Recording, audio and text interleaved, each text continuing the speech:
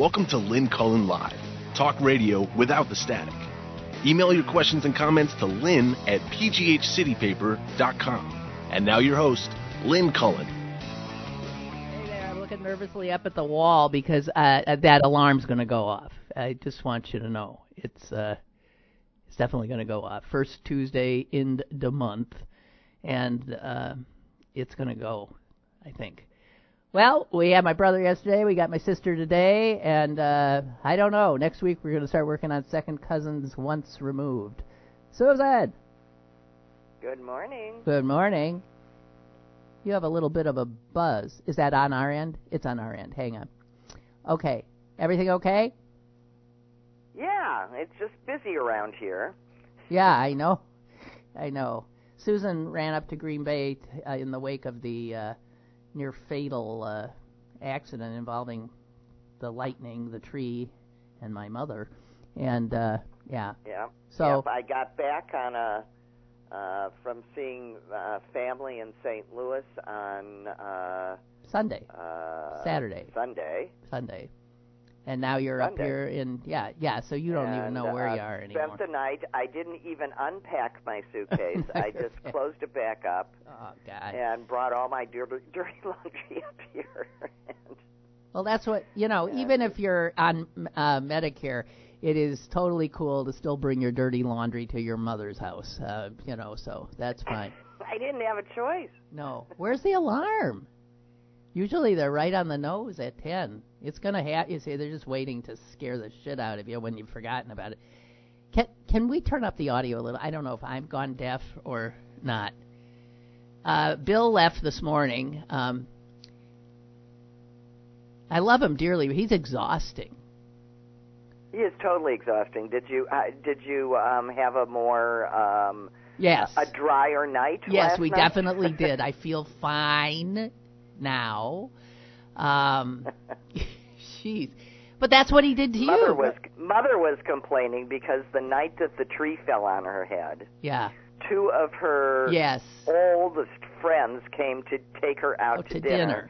Right. Took a look at the roof and said, got her in the car and took her out for Chinese food where she couldn't get so much as a beer, not a drink, not anything. And she's so mad at these two women that that's it. She says she feels differently about them forever now. And well, because they didn't, you're not explaining it right, because they didn't even, here are all these, there's a hole in her roof, lightning struck, so she had just, it is, and directly above her head. And I know, and they pick her up. This happens right when there's, going to dinner. They pick her up, and she says, my house, I was right under my lightning, thunder, my bedroom is destroyed, oh, my God. And they just said, all right, it's okay. Get it. And they didn't, she said the whole dinner, they never talked. She felt. They never talked about it. They were just having a visit, or as Mother says, talking about absolutely nothing. She was going nuts. And she wanted on top of it, she couldn't even have a drink. Yeah, she was pissed. So, when really you're... all she wanted was a good, stiff drink, and I don't blame her. No, I don't either. When you're 90... Well, she'll be 96 in a few weeks. When you're 96 and you just escape death, literally. We are not exaggerating about that. You're vaguely irritated that you didn't die. Yes, and she is. She's always liked the idea of a quick death, so she thought that was her shot. And maybe she was supposed to die. And whatever. She said, it would have been quick. I wouldn't have known what hit me. Blah, blah, blah, blah. But to have, you don't have a lot. Your friends are mostly dead if you're 96. So the two that picked her up are what? They're in their 90s. But I think one's 94 and one's 92. Okay. So no, one's 90 and one's 92. Yeah, but so anyway... One of them actually died last year, but was brought back That's to true. life. One of them did die last year. She's probably fairly blasé about this near-death stuff. Well, that's true, since been there, done that. But that they didn't... it didn't register on them. Maybe at that age, you're just sort of like, I don't know. Maybe, are you out of empathy by that age? It's like, you're just... might be. You're just trying real hard to hang on. I don't know, but our mother is pissed off. that they did not offer the kind of support that she needed. That's awful. No, I mean, it basically freaked her out, which is why when I talked to her yesterday morning to check in to see, you realized you had to come. Yeah. Because I had a bet with one of her good friends here, who had called me on Sunday night to assure me that my mother had promised everybody over and over that she was going to sleep upstairs and not in her damaged bedroom. And I said to this woman, I'll bet you $50 she sleeps in her bedroom. So I called up this morning. I said, so, Mom, how was your night? Where did you sleep? She says, I am so tired of everybody telling me what to do. I slept in my room. And I said, I knew it. I'm $50. The ceiling's caving in. Jesus Christ.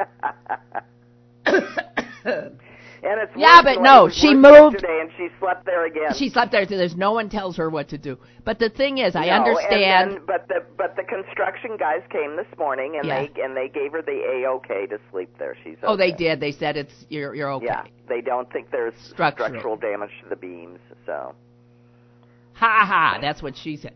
So what happened to the fire alarm? But just so you understand, people, this was at least a 65-foot branch of a very old tree, and it's several tons worth. It took about 20 feet to reach the roof of my mother's bedroom. Then it went across the whole thing, and it's sticking 25 feet out the other side. In the backyard, yeah. Yeah, it's pretty impressive. Well, but what's funny, anyway, what she does is sit. I was happily listening to you two doing your show yesterday. Bill looked so teeny sitting. He looked tiny? Because of these chairs. His shoulders looked tiny. He was sitting there very, very... low chair. Uh-huh. These chairs, they're maddening. You sit in them and they just go bzzz down. And now Susan... Well, I mean, I find it interesting because just for anybody that watched, that man is 6'2" and broad-shouldered. I don't think he's 6'2". He was 6'1" now. He's 6'1". I don't even think he's 6'1". I don't think our dad was 6'3", and Bill never got that. Bill, I don't think. I think he's just about 6 feet right now. He said he lost an inch already, so no, he's not that big. Oh, well, he fused his back. Okay, this is boring, but never mind. I know, but whatever. Anyway. It's better than the alternative. Yeah, right. Jesus. So it turns out that Bill knows two of these judges on Trump's short list. The short list? Yeah. Yeah. They're both... I haven't even looked at the short Well, list. you don't want to. They're both from Michigan. One of them he likes very much. He says the other one is a very nice... So in other words, he's saying very nice people. I don't care if they're nice! I was screaming, who cares if they're nice? No. If they're on the short list, they are Federalist, first originalists, and yeah. Excuse me, I hate that term. They're anti-abortion. That is true. So he said Well, I hate that term too because I'm anti-abortion, but I am for a woman's right to choose. Right, I'm for a woman being able to control her own body. Everybody's anti-abortion. Nobody wants one. No, I know. Well, that's another branding war that our side lost decisively. We are just, guys, we're really lousy at winning. We're really lousy at this. At winning anything. Excuse me, I'm pro-life. Yeah, well, sorry, the other side's got that. You can't be pro-life. No, I argue that frequently because I'm so pro-life that I hear about people after they're born. Yeah, I imagine that. Yeah. Well, anyway, so... And I think all God's children are our children. Mm. I'm pro-life. Yeah.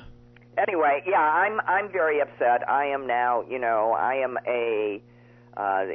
Since I'm in my post-mating feminist phase, I am, I am just fighting to keep these men from re-subjugating women. Yeah. And they're trying. And they've got a lot of female accomplices. Since of the they have a ton of female accomplices. Of the 5 on the short list. I can't even believe it. No, 2 of them are. Well, like one of the women who was interviewed yesterday, I'm sorry for my voice, it's just not right. She's got like 7 children. She's Catholic. She's got 7 children, and she's totally opposed to abortion, right? And she's young as hell. And she's pretty, pretty little blonde. And I don't know. One of these people, female or male, is going to be on the court, and the court's gone. The court is gone for the rest of my life. There's no stopping it. Why do people say we got to stop? There's no stopping it. No stopping it. We don't have the votes. Well, there have been a few Republicans that have. Oh, Susan. Yeah. How can you? I don't know why I still. Yeah, why? I still believe that You're when still they waiting. Say they're going to stand up. Yeah. up. You're still waiting for what? Susan Collins? I mean, no. No, I got angry at her back on the Obamacare vote. She is. She always says, well. They said they would do this. They said they would do it. Really? They assured me. I'm thinking, you idiot. So, wait, what's wrong with her voice? Can I, do you know what I mean? Well, there's something wrong with her voice. The tremory thing. But we are hardly the people. No, I know. But I'm saying it seems like a medical issue. I mean, it's sort of like this wavery thing. Do you know what I'm talking about? Well, she might have some of the same stuff that, who was that wonderful woman on NPR? Diane Rehm. Diane Rehm. With the vocal cord issue. Yeah. Maybe so. I'm screaming so much issue that my throat is, I might just ruin my vocal cords. That's all that's wrong with me. Well. I don't know. So the storm that almost took Mom out blew through here last night. That's the same one.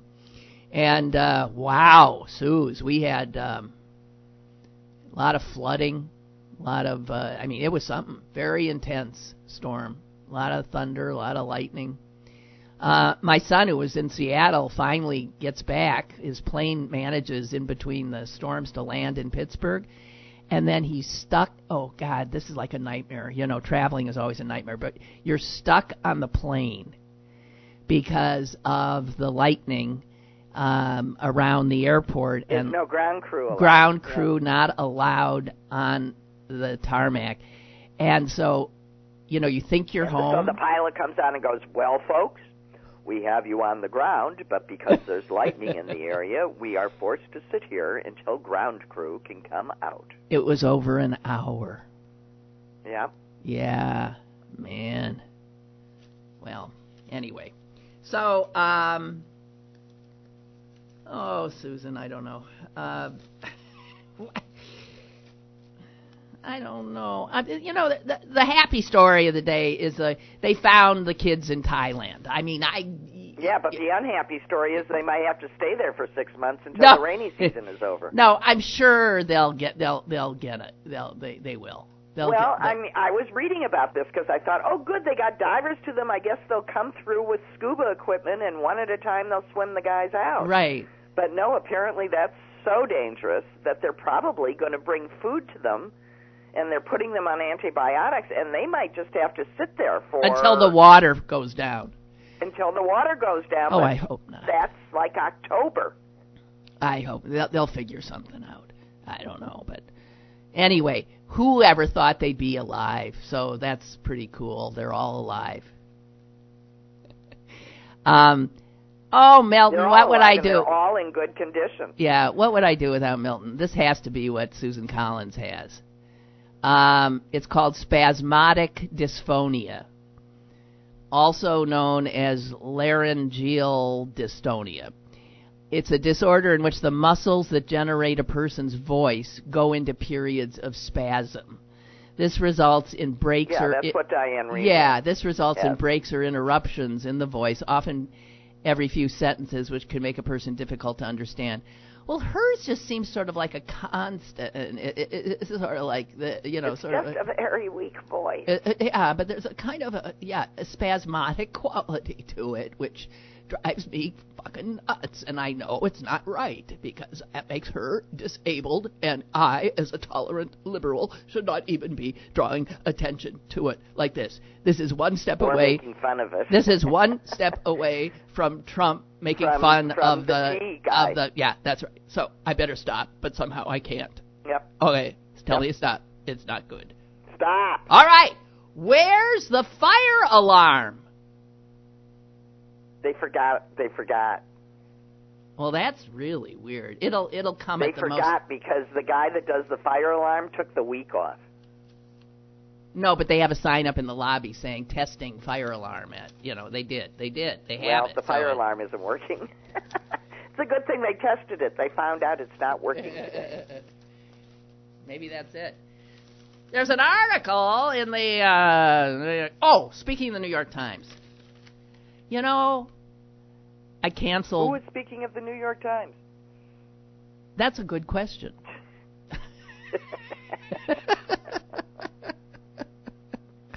Oh, excuse me. I just thought. Oh, God, we both snorted. Oh, God. Okay. Now I'm speaking of the New York Times. And I have seriously considered dropping my subscription. And if I drop the New York Times after I've already dropped my local newspaper, I'm down to the friggin' Wall Street Journal. But I have to tell you, the New York Times is pissing me off with a regularity that I don't know. I so much prefer the reporting in the Washington Post that I'm wondering, why am I getting the friggin'... Well, you can't. The Washington Post cannot be delivered to you. I know, that's the negative. That's the negative.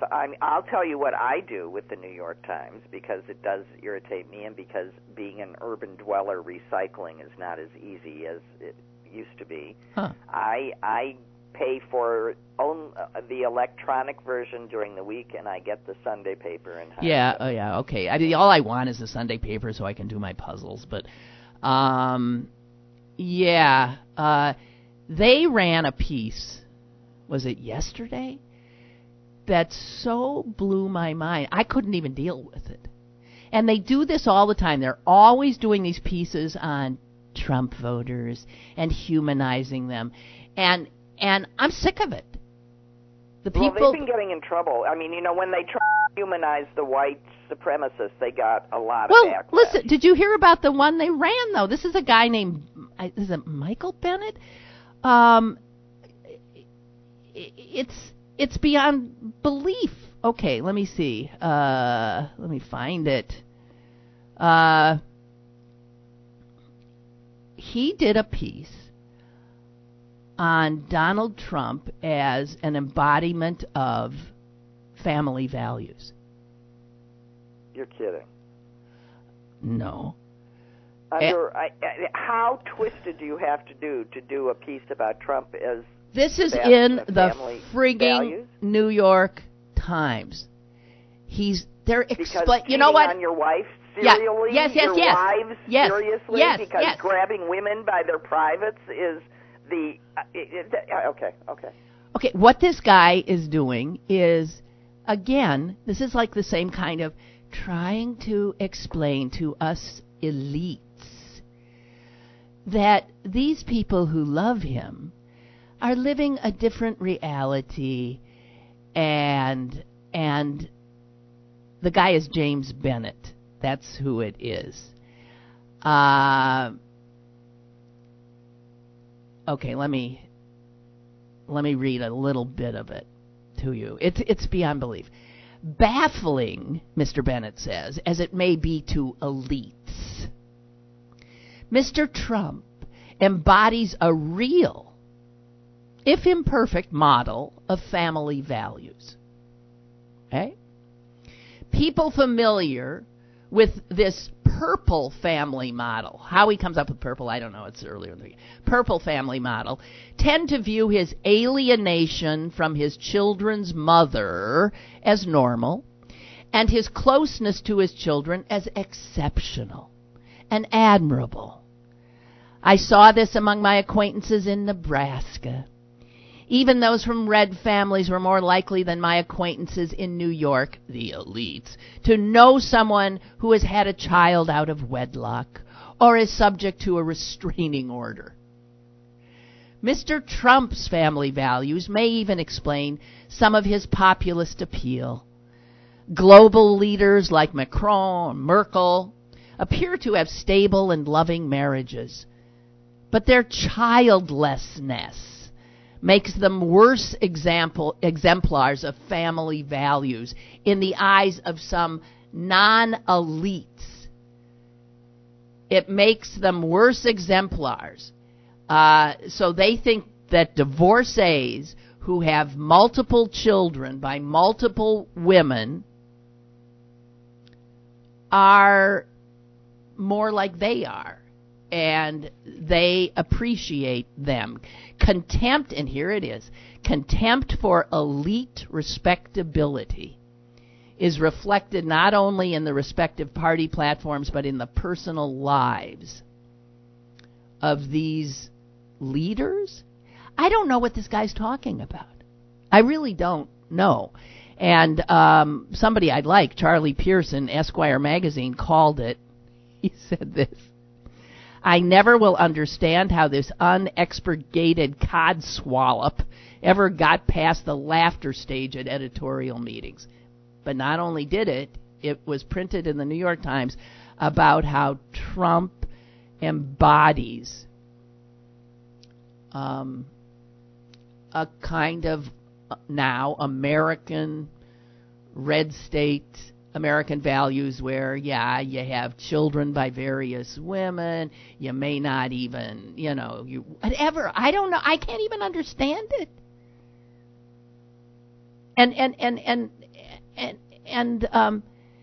So we elites, I'm including all of you, have now replaced, liberals as the most denigrated group on the right. And anything we favor, the other side hates. Just hates. I don't know.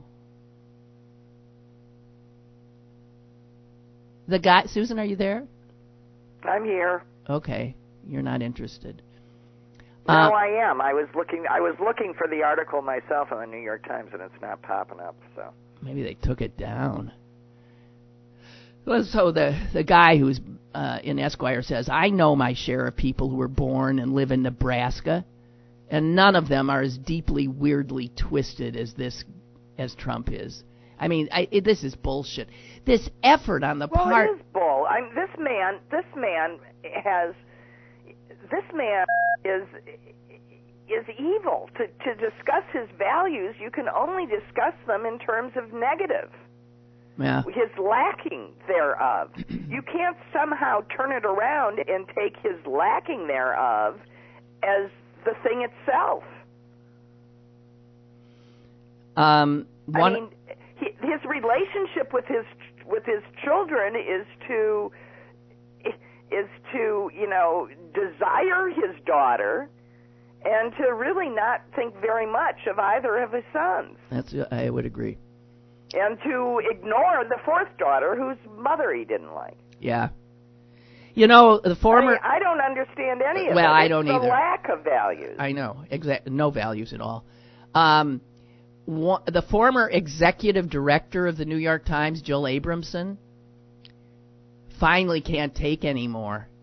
She says, I have resisted critiquing the Times publicly, but this shit is bad. She wrote this in an email to Charlie Pierce at Esquire. She said, I'm feeling about the New York Times now, and she was there forever, like I did when my son cheated on a test in 10th grade. I loved him to death, believed he was thoroughly wonderful guy, but he needed a course correction. So I left my desk at the Times, where I was D.C. bureau chief at the time, met his school bus, and read him the Riot Act. He needed a course correction, and so does the New York Times. It is making horrible mistakes left and right. Well, I've heard a lot of complaints from New York Times staff about this, even-handedness to the point of obscenity, because things like this are getting published. Yeah, a lot. It's just a lot, frequently. I mean, as I said, it started with that piece about the how nice the white supremacist was. Right, that's right. And people went nuts. Yeah. They do it, but they do those pieces all the time. Maybe all not quite that egregious. So why am I paying? I pay so much money for this friggin' paper. Don't. Yeah. So don't. We've got a call. Hello, caller. Hello. Hello. Hello. Hello. I've got a question for your sister, since she's a lawyer. If Democrats, this is a big if, get the whole shebang again, is it possible that it might be dirty pool, but the rules might allow it, the Democrats to make the President to make the Supreme Court 50-50, where it's bipartisan?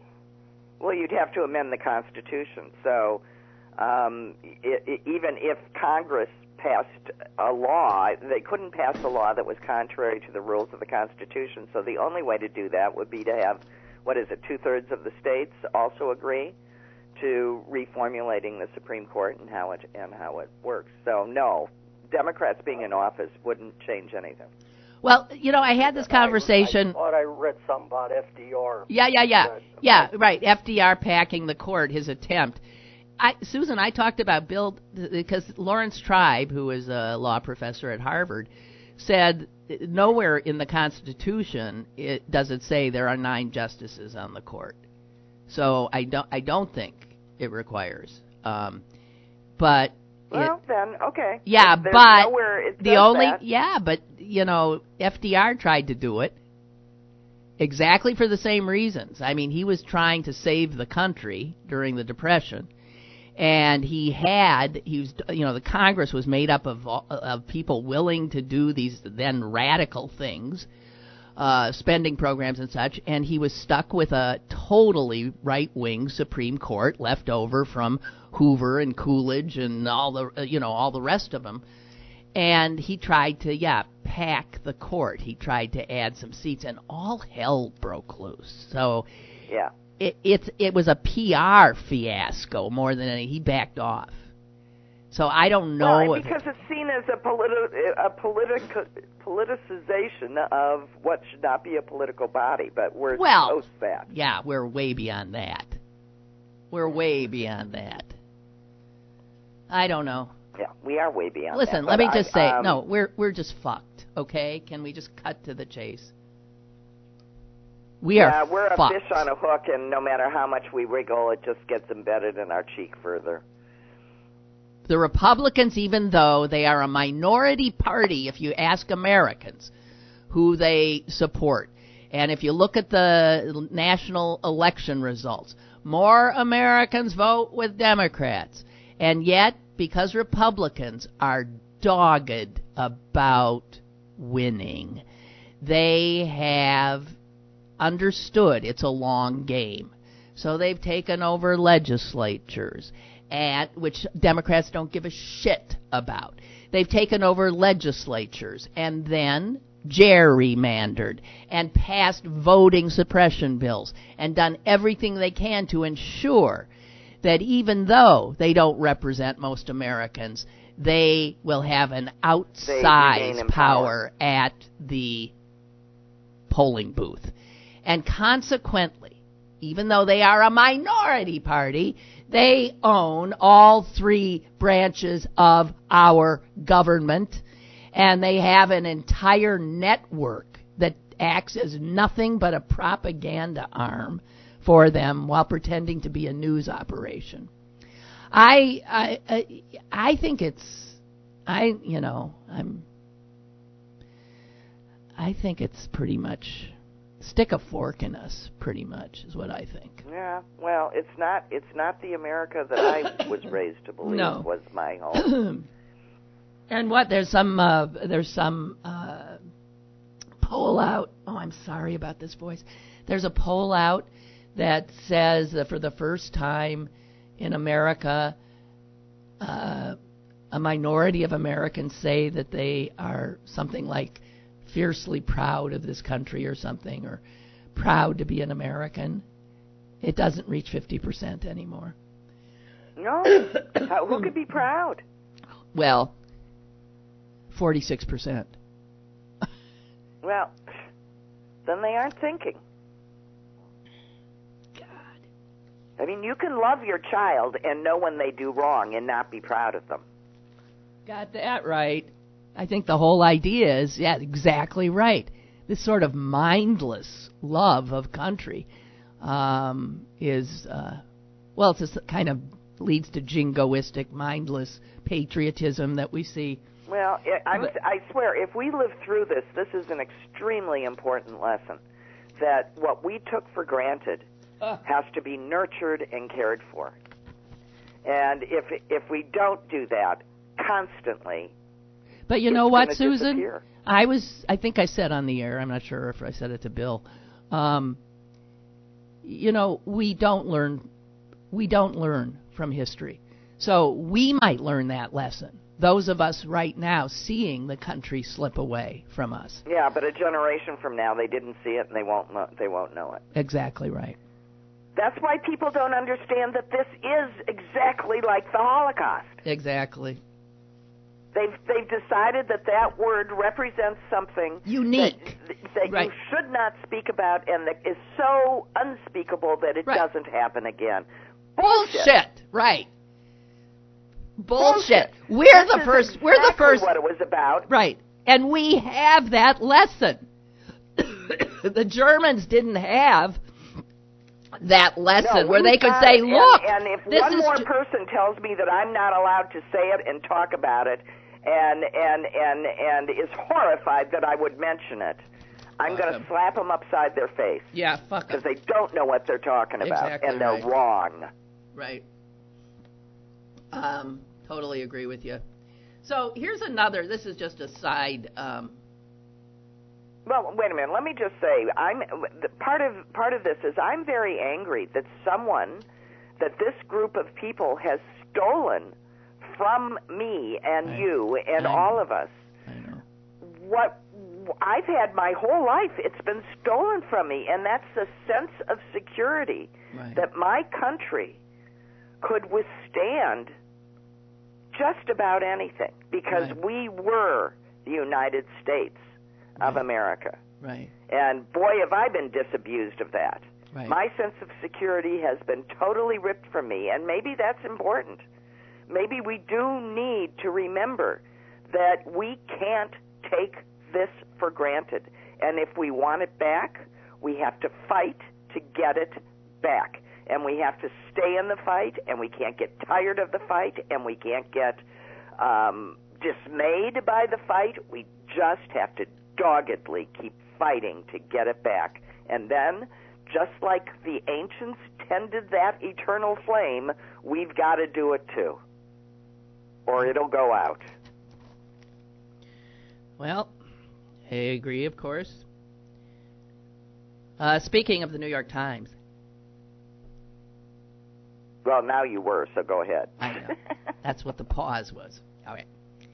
Dave Eggers, novelist, penned a piece. I think that was in Saturday's paper. And he pointed something out, yet another thing that, gets lost in the outrage du jour, that another way that the Trump White House is different than any other we have seen in our lifetimes. And he actually says in the entirety of American history. And he says that this White House is devoid of culture. In other words, Trump's been in office almost 2 years. He has had next to no artists, and by art I'm talking music and and authors and this and that. No culture. Well, he did have two artists. He had Ted Nugent, right, and Kid Rock. Yeah. Stop by. Wait, do we have to call Ted Nugent an artist? Well, Susan, yes, I don't know. Well, of course. Well, he when you're looking for artists in the Trump White House, that's who we could come up with.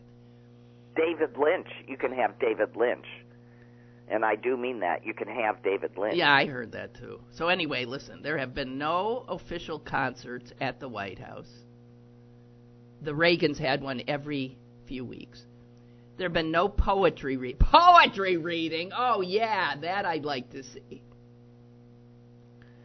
The Carters began a televised series in performance at the White House, which, you had Mikhail Baryshnikov, you had, anyway, that disappeared the minute that Donald Trump was elected. The only time you hear music is when he's up to some militaristic thing, so he always brings in the Marine Corps band, right? Egoistic way, right? Susan, you're breaking up. Suze? We lost you. I'm sorry. You're vaguely coming back. Sorry. Okay. Can you hear me? Yeah, it's still a little bit of a... Okay, sorry. Okay, so Egger says, every great civilization has fostered great art, while authoritarian regimes have not. They see artists as either nuisances, enemies of the state, or propaganda tools. So the reality is that presidents have always welcomed American cultural, exemplars to the White House. They saw it as part of the job, a celebration of the country's art. My God, George H.W. Bush had Michael Jackson to the White House. Don't you think a great deal of this has to do with artists won't perform there? And then it became embarrassing to ask. I can't imagine that they asked. But you're right, most would not. That is true. They knew up front that the people that they might want to invite wouldn't come. And then they're setting themselves up for unpleasantness. So my guess is that everybody said, don't invite anybody lest they say no. Maybe. I mean, George W. Bush, who we like to, at the time say was essentially illiterate, but, look at him now. He's a painter, right? He had Bono in the Oval Office. He had Yitzhak Perlman. He had Destiny's Child. He was an avid reader who had an ongoing contest with Karl Rove to see who could read the most books in a year. That was W, for God's sakes. And we know we have a president now who literally does not read. God almighty. So, anyway, Eggers says, the thing is, with art comes empathy. It allows us to look through someone else's eyes.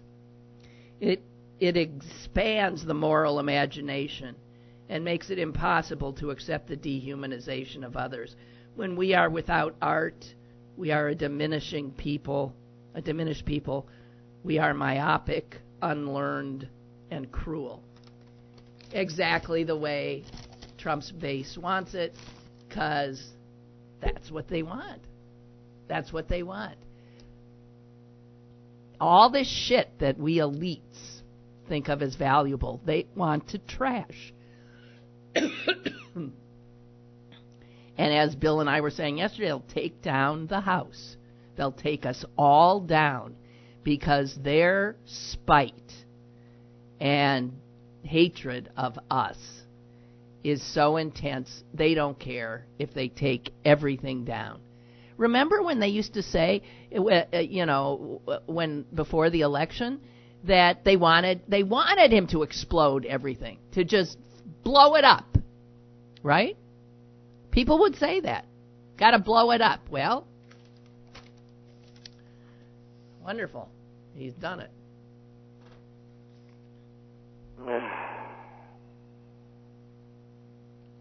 How about an obituary to cheer us up?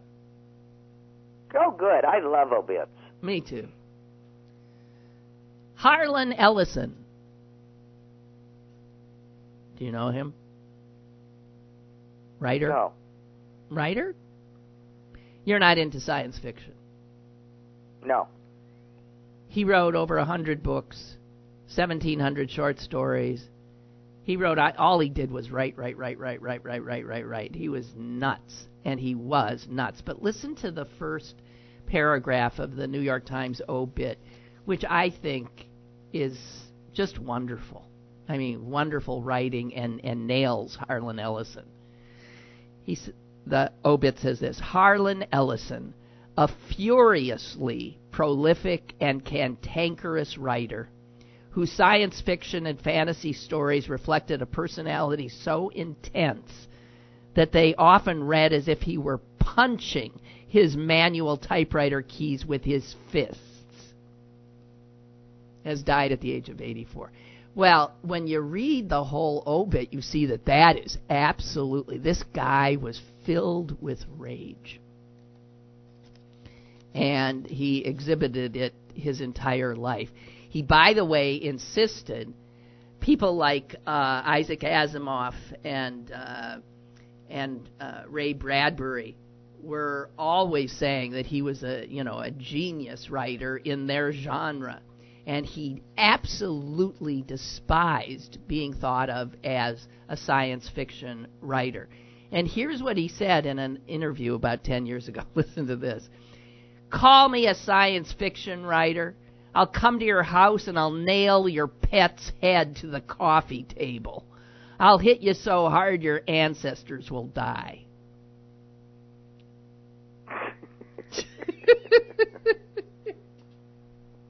That's a really good one. I know. It says here. I like that. I have to remember that. Yeah.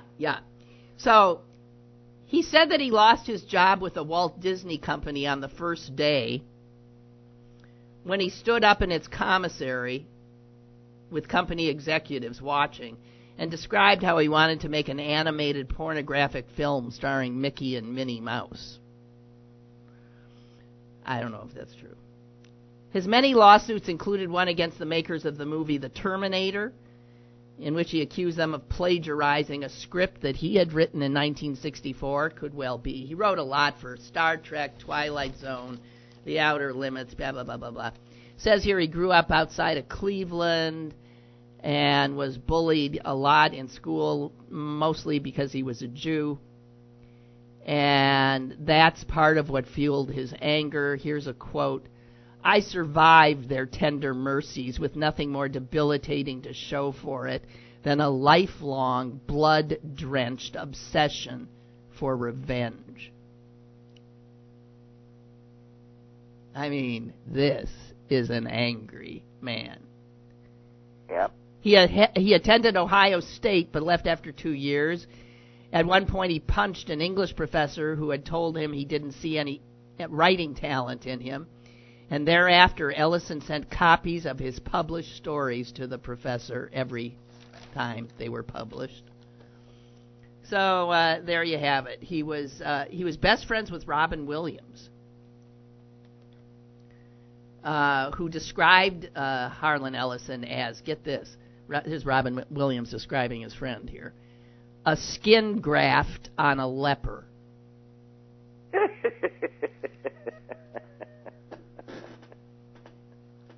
Jeez.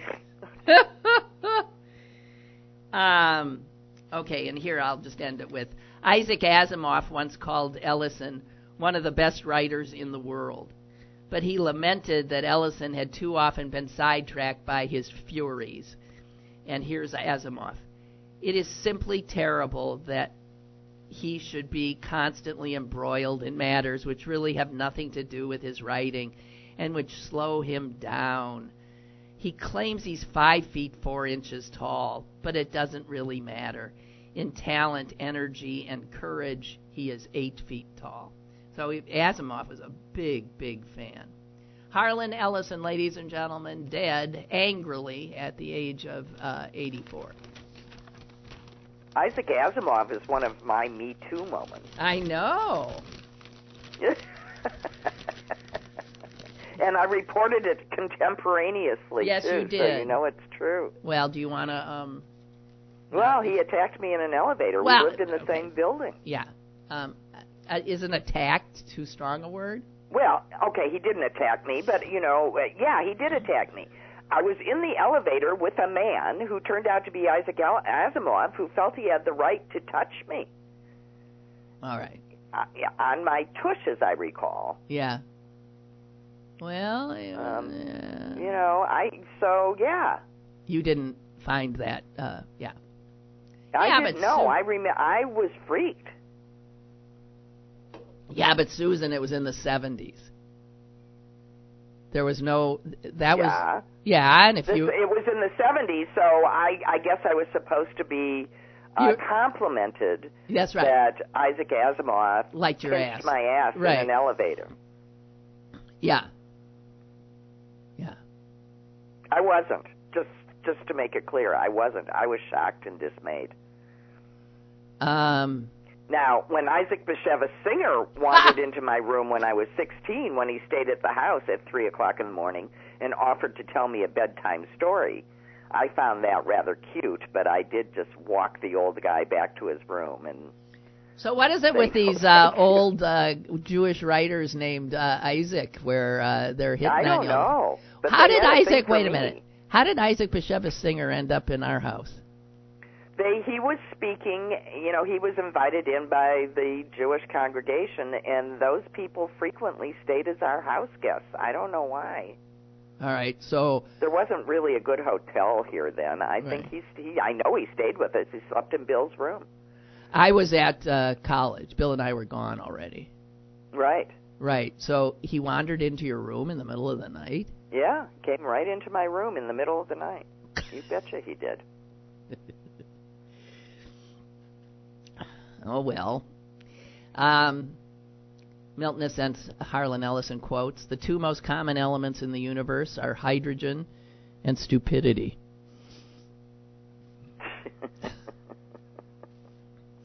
And if you make people think they're thinking, they'll love you. But if you really make them think, they'll hate you. They'll hate you. It hurts. It hurts to think. Yeah. Hard work. It is, and fewer people seem inclined to do it. By the way, Bill went home after the show yesterday when he was embarrassed about he wasn't embarrassed about pronouncing roof. And, I had that dictionary of regional speech. Yeah, so you went right to the dictionary, yes. Yeah. And, of course, he found that, what was it? It's upstate New York and upper Midwest that has that pronunciation, roof. And then we started I wonder if it has anything to do with marching the Oneida Indians out of upstate New York and replanting them in the northern Midwest. A lot of Indian tribes were marched out of that area and replanted there. But do you know how they pronounce roof? I'm just trying to think. Why would those two things I don't happen? Know. Well, that's one, but I don't. That seems like a stretch.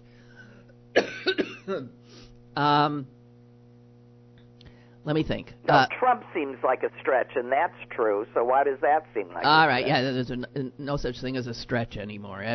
We have now know that everything is possible.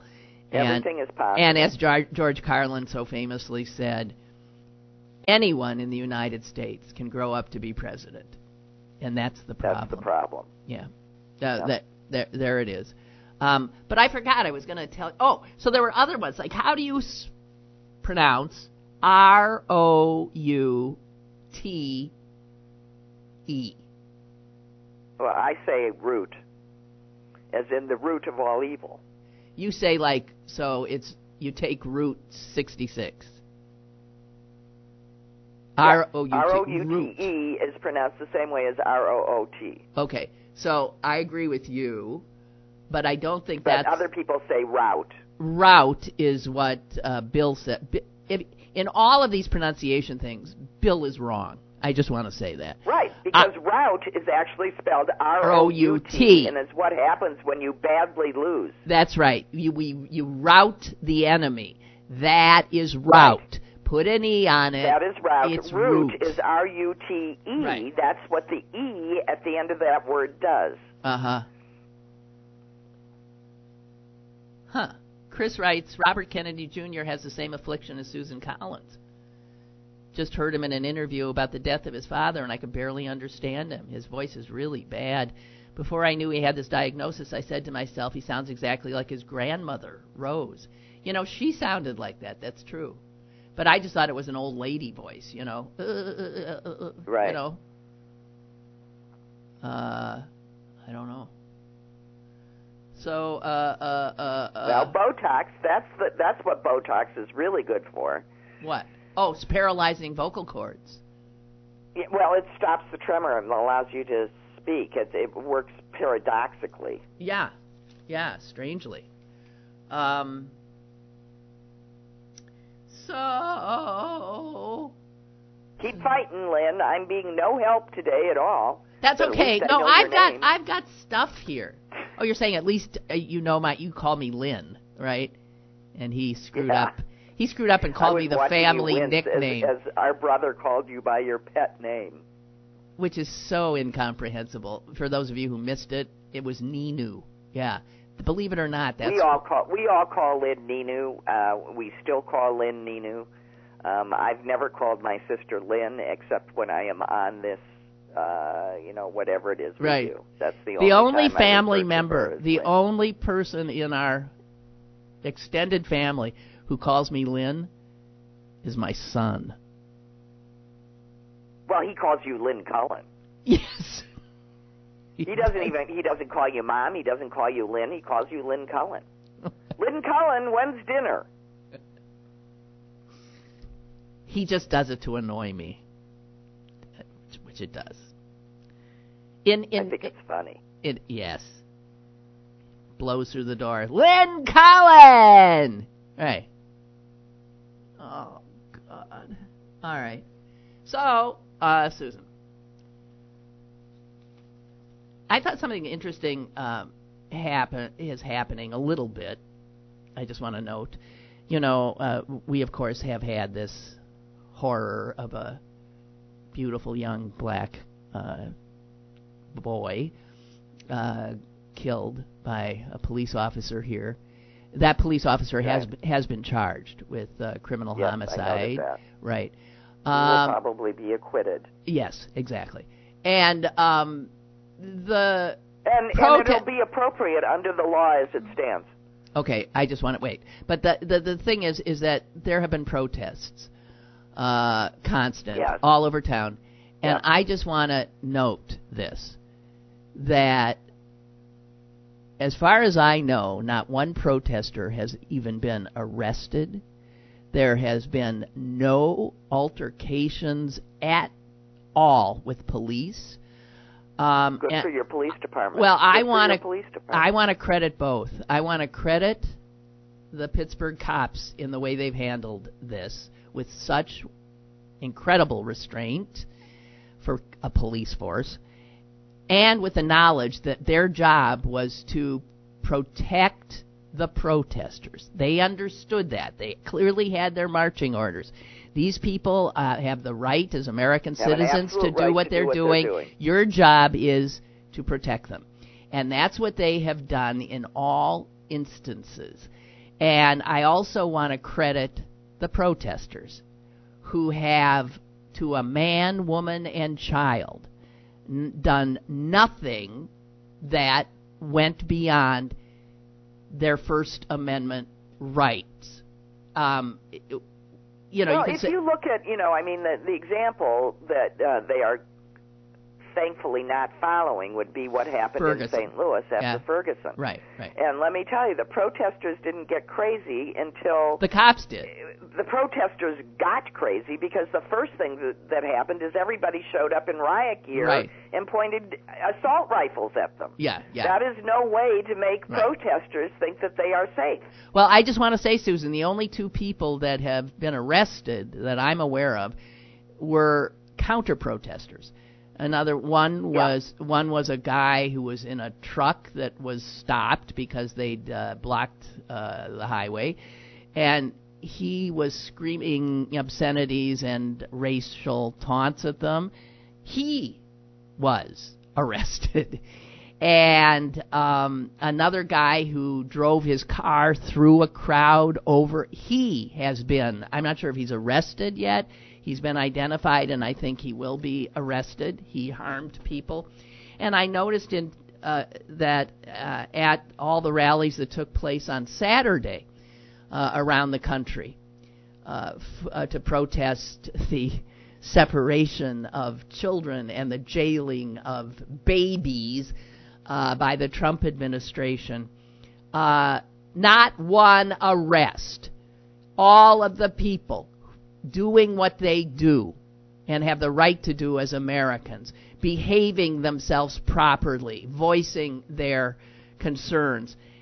And the only arrest I'm aware of is the guy in Alabama was arrested in Huntsville, Alabama, at one of these gatherings, because he was screaming at the protesters and saying things like, womp, womp, like, oh, these poor kids. And then he pulled a gun and started waving a gun around. So... Oh, that's always good. That's always good. And there was an Episcopalian priest trying to talk when he was circling the crowd and repeatedly shouting, womp, womp, womp, womp. And the priest, Carrie Holder, says, the uniting force of love is greater than the force of hatred. And she was screaming to be heard above him. And eventually he started waving a Glock around. And he was immediately arrested by the police. So the people... I just want to point that out.